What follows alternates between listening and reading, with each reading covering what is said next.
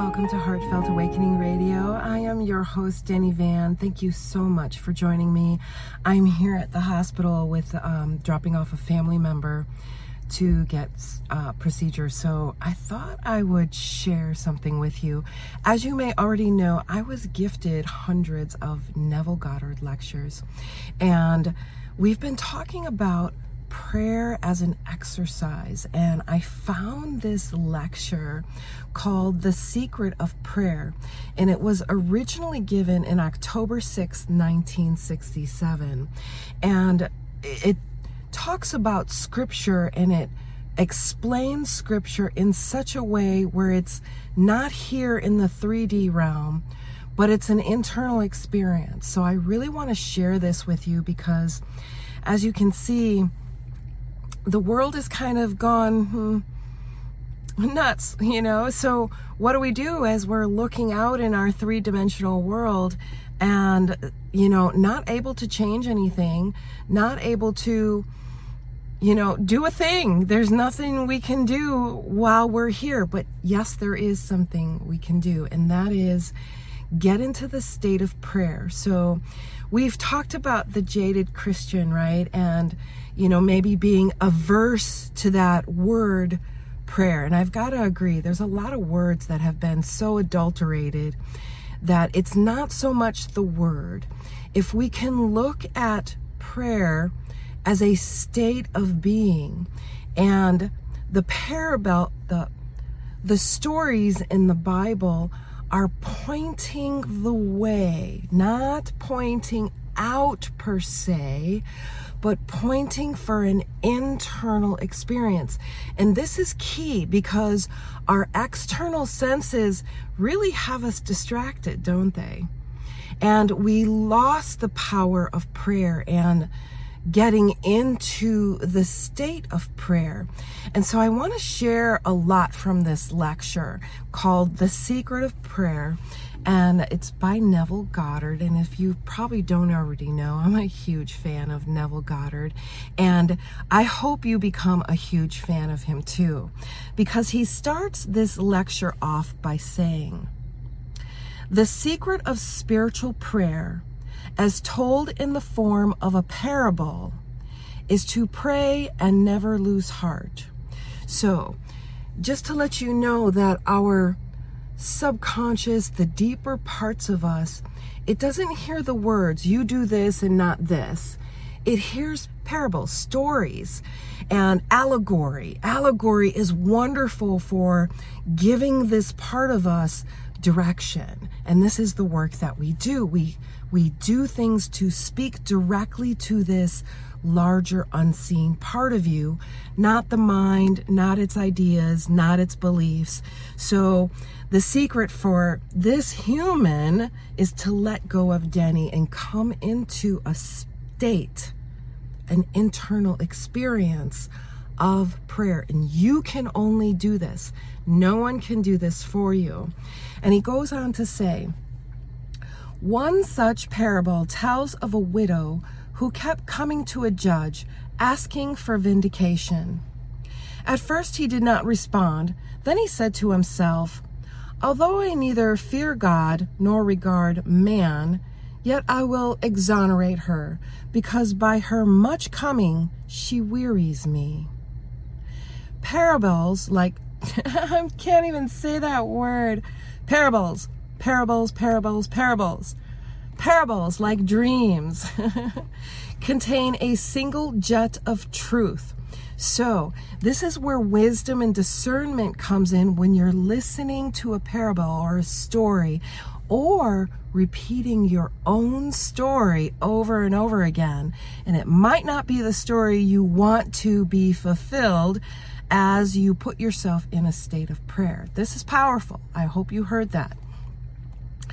He goes on to say, "This parable urges persistence in mastering the art of prayer." So it's an art form. Only you, the creator of it, is the center of it. And he goes on, "Once you have mastered it, you will live in a state of thanksgiving, and all through the day you will say over and over again to yourself, thank you, Father. Or just in that state of gratitude, whether you're saying thank you, Source, thank you, Jesus, thank you, Buddha, thank you, Allah. The words that come out don't matter. It's the state that you're in. That's what matters. And he goes on, a most effective prayer is found in the 11th chapter of the book of John. So again, it's referencing the Bible. The book of John as, Father, I thank thee that thou hast heard me, for thou always hears me. So in English, yeah, man, thank you for being there because I know you're always there. So that's that state of being. So let go of the words, feel what it feels like, and then put your own words to it because it must come from your own experience. This only guides us to that state. And he goes on, in this chapter, the story is told of someone who has died and has seemingly gone from this world. But the truth is that no one is dead to you, but when you know how to pray. You may no longer touch, see, or hear those you love with your mortal senses, so your five senses. So you might not be able to detect them in the five sensory realm. But if you know how to give thanks, you can move from your body of darkness into the world of light and encounter your loved ones there. So this is a state of being. They're there. When you are in this state, everything is there. It's unlimited, unending, no thing, yet everything. So if I haven't boggled your mind yet, this is not for the mind. Let your mind's questions and all that stuff go to the side. Let this inner experience listen, because we don't want our mortal senses involved in this. But if you know how to give thanks, you can move from your body of darkness into the world of light and encounter your loved ones there. And so repeating, we have to let go of this five sensory world and get into this state of prayer. Therefore, he who would learn how to pray will discover a great secret of a full and happy life. So let that sink in for a second. He says, therefore, he who would learn how to pray. So it's a process you gotta learn. Okay, this is fantastic, deep stuff. He goes on, in the 33rd chapter of the book of Genesis, that goes way back to the first book of the Bible, Jerusalem is called Shechem.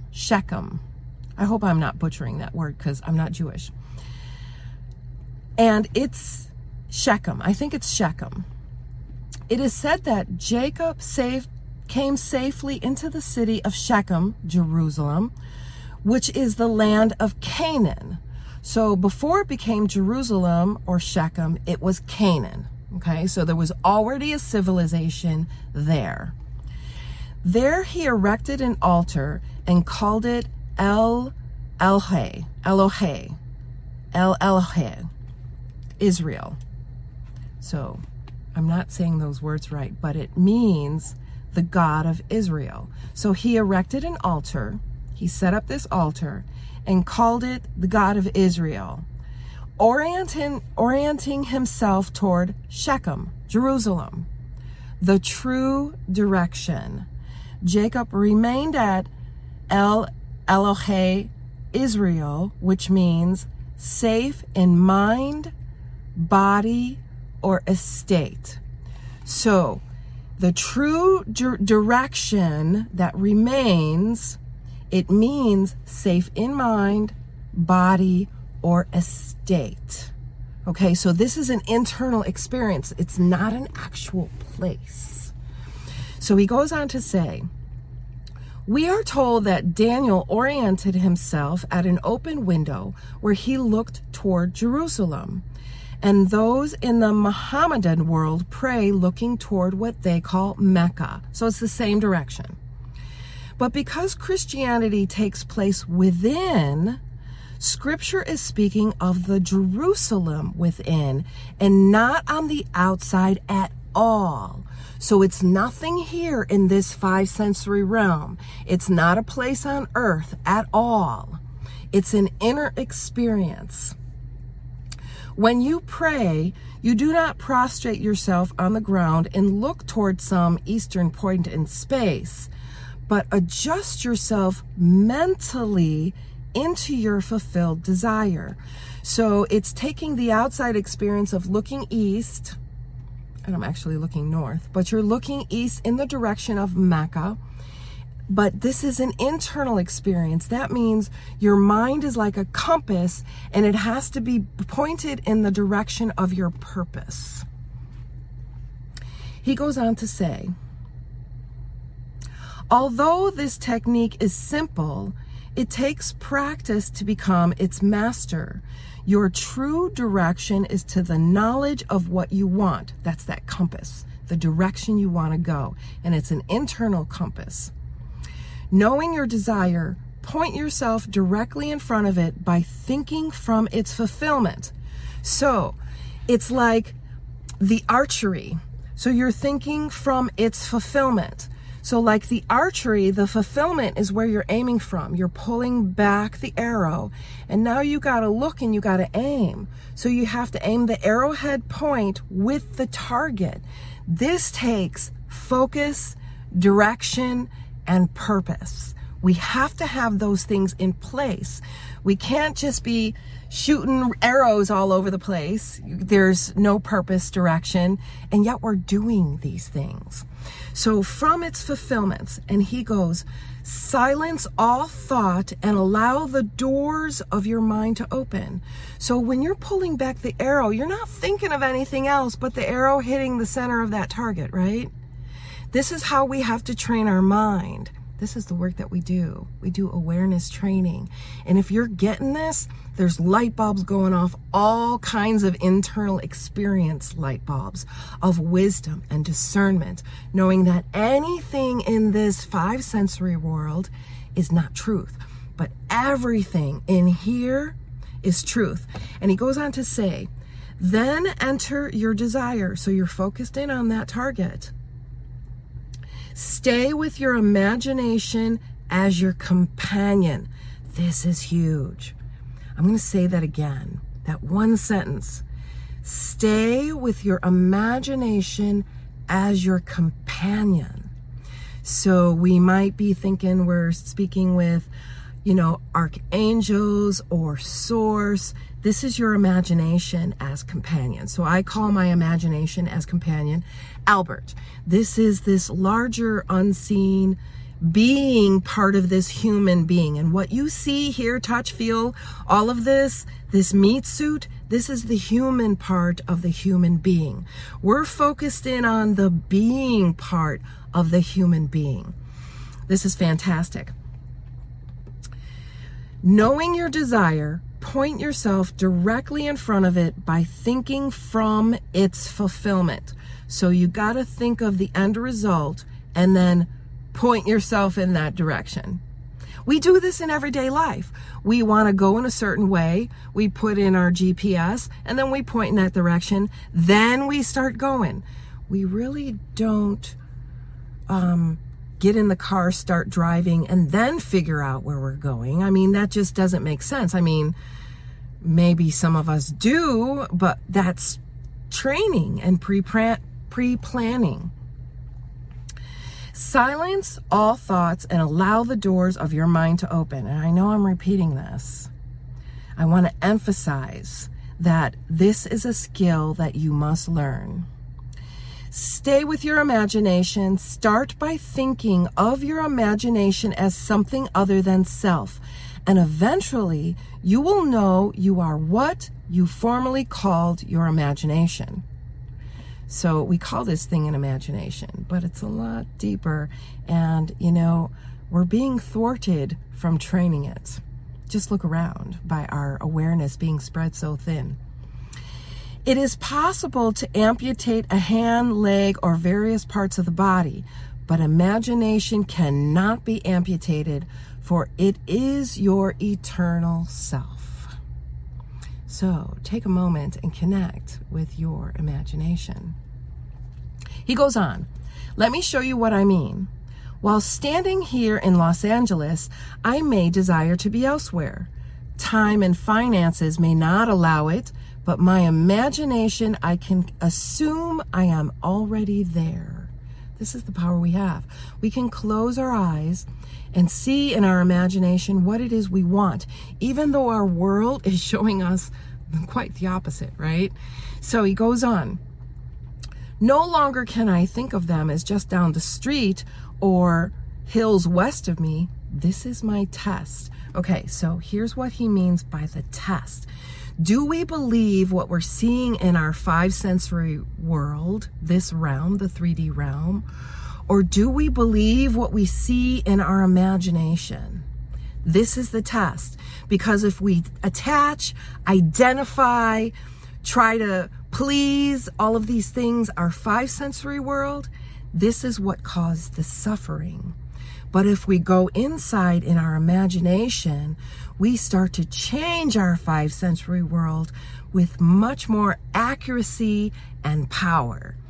He goes on to say, the word prayer means motion toward. So by pulling back that arrow, you're in prayer. Your mind, your body, your whole being is now focused in on the target you're going to be hitting with that arrow. So motion toward, in ascension to, act, or in the vicinity of. Motion toward, ascension to, or act in the vicinity of. Orienting myself toward New York City, I have made a motion, an ascension to. As I act in the vicinity of, I see my friends relative to New York City. And you've done this. You know, you could be in one part of the world and you start thinking of your friends, family in another part of the world. And your imagination, you're there. You're there. He goes on. Blake's words are true. Man is all imagination and God is man and exists in us and we in him. So we're not separate from God. God's not somewhere out in the 3D world. If he is, he's a little statue, and that little statue is not God. But being in the image of God, he goes on, prayer does not have to be confined to what a person calls self. You can pray for another by feeling they now have what they formerly wanted, or for feeling is a movement. So you see something you don't like, you picture that something in the space of what you would like to see it as. That right there creates this forward movement. The first creative act required in Scripture is motion. So motion starts in imagination. So that's why we can't look at the 3D realm with what's already happening. We can't change it. It must play out. We can only change it in our imagination, see what we want it, and then take action toward it. See how powerful this is? Neville goes on to say, the first creative act recorded in Scripture is motion. God moved upon the face of the water. So this is back in Genesis. A friend recently had a fantastic vision during which he asked, did I learn anything? And I answered, yes, you learned how to move. Then everything was transformed. As conflict ceased, a hovel became a castle, the battlefield a sea of ripened wheat, and he was escorted into his eternal home. Prayer is motion. It is learning how to move toward a change in your bank balance, your marital status, your social world. So we're seeing our bank balance, our marital status, our social world as it is, but instead, in this state, we can dream about it or use imagination to create movement toward what it is we want. This is prayer. This is a state of being. And he goes on, learn to master the art of motion, for after you move, change begins to rise up out of the deep. So it has to rise up into the material world from the non-material world. The technique of prayer is mastering your inner motion or your inner emotion. Because if we're looking at things out in our world and then we conjure up emotion, we are perpetuating that prayer. Think about that for a moment and then get very selfish with what you start to pray about. He goes on to say, if you are seeing things you would like to change, move in your imagination to the position you would occupy after the change took place. So it's like a chess move. You're currently in this space in time, in the realm of space and time. So you're in this chess little square on the chess game, and you imagine you're going to move your chess piece or yourself to this position. So this first takes place in imagination. Everything and everyone in your world is yourself pushed out. So we're all projecting on each other, or we're all projectile vomiting on each other. So that means the projection in this projectile world, it's already playing out. It's already playing out. So it has to play out. What we have to do is go into our imagination and imagine what it is we want to see and then move ourselves in that direction. Not pointing fingers, that shouldn't be happening, these kind of things, but definitely support the things you want to see more of. That's a step in movement. And he goes on to say, any request from another heard by you should not be ignored, for it is coming from yourself. You came down from a world of light to confine yourself to this body of darkness. Now a spark from an infinite world of light. One day you will remember that world and awaken, but in the meantime, you must learn to exercise the power of your mind. So if you're hearing something from another, it must not be ignored. That means you have the power, because that experience is you pushed out. So now you see something you don't like. So I live in an area, it's a university area, so there are some poor and homeless people here. And, you know, what can I do to change that situation? And I might not be able to do anything for them right now, but I can hold them in that state of prayer, and I see them succeeding at whatever it is their desire is. And I don't know what that is, because it's me pushed out, and I would think if that were me, it would be a safe place to be, you know, a safe purpose and happiness in life, right? So these are our basic and community. And so I hold that image and I create movement for that experience, because I'm experiencing it. It's in my view. He said it's heard by you. Any request from another heard by you should not be ignored. So even if there's nothing you can do right now in this time and space, there's something you can do to change the movement, to create movement of that time and space for that person. This is the power of prayer. And when somebody says praying for you, we might just be like, what are you talking about? What are you doing? That's spiritual bypassing. But I don't say anything. I don't let the 3D world go, hey, you know, I'm praying for you. No, this is an internal experience, and I stay silent about it in this external experience, because I don't want any energy to be thwarted by what that vision, you know. And even in the Bible, it talks about don't make your prayer an announcement, right? You want to keep this inside of you. So this is really important to catch here. Prayer is psychological movement, okay? So it's in the mind. It is the art of moving from a problem to its solution. Okay, so how many of us focus in on the problem and it becomes a state of prayer on the problem, and the problem becomes this tiny little zit to this giant hill in no time, and we're creating this, as the word went out, it comes back fulfilled cycle, energetic cycle. This science is calling the reticular activating system. So you're looking at the problem with emotion, feeding the problem, telling your reticular activating system that's what you want more of, and it creates this back loop. The word went out, it comes back fulfilled.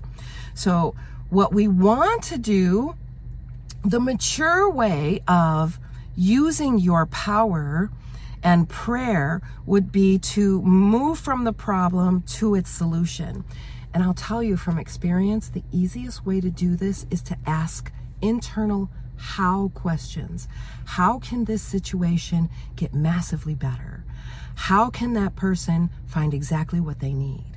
And then hold that state of prayer, and you created movement, whether it be for yourself or your surroundings, for any creature on the planet, for any place on the planet. Ask these internal how questions, because what you're doing in this state of prayer is you're moving from problem to solution. This is how you do it. And it's nothing outside yourself. And don't tell anybody, oh, by the way, I prayed for you and I saw this image of you and blah, blah, blah. You're ruining the momentum of it. You actually stop the momentum of your prayer once you verbalize it in this sensory realm, because it doesn't come from this sensory realm. It comes from the nowhere, the unlimitedness that you are. And he says, a friend recently shared this dream with me. We were in a garden and he told me of all his desires. When I said, don't desire them, live them. This is true. Desire is thinking of. Living is thinking from. So this is thinking of the problem.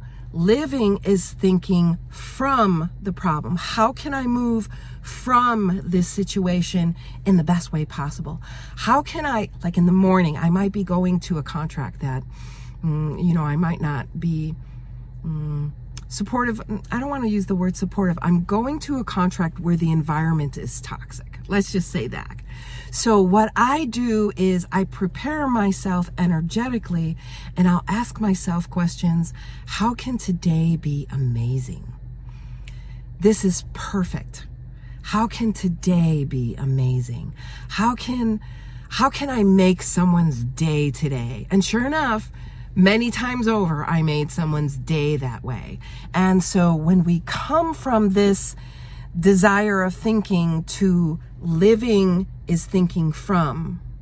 So desire is thinking of my day. Oh my gosh, it's such a toxic environment. I just got to get through the day. How am I going to get through this day? It's going to be a toxic environment, that kind of thing. So switching it to how can today be amazing? This is the power you have. And he goes on to say, don't go through life desiring. Live your desire. Think it is already fulfilled. This gives the mind something to do. This activates your reticular activating system. So now think of it as already fulfilled. Now you have a path to go in order for those things to be fulfilled. He goes on to say, believe it is true.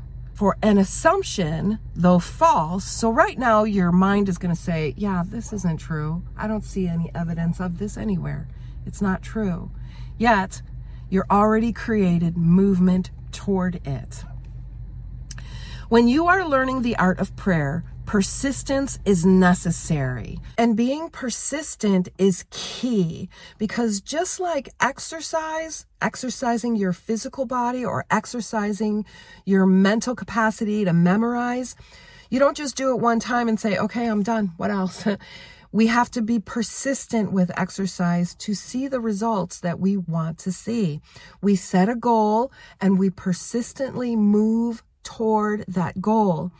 Because Neville says, believe it is true.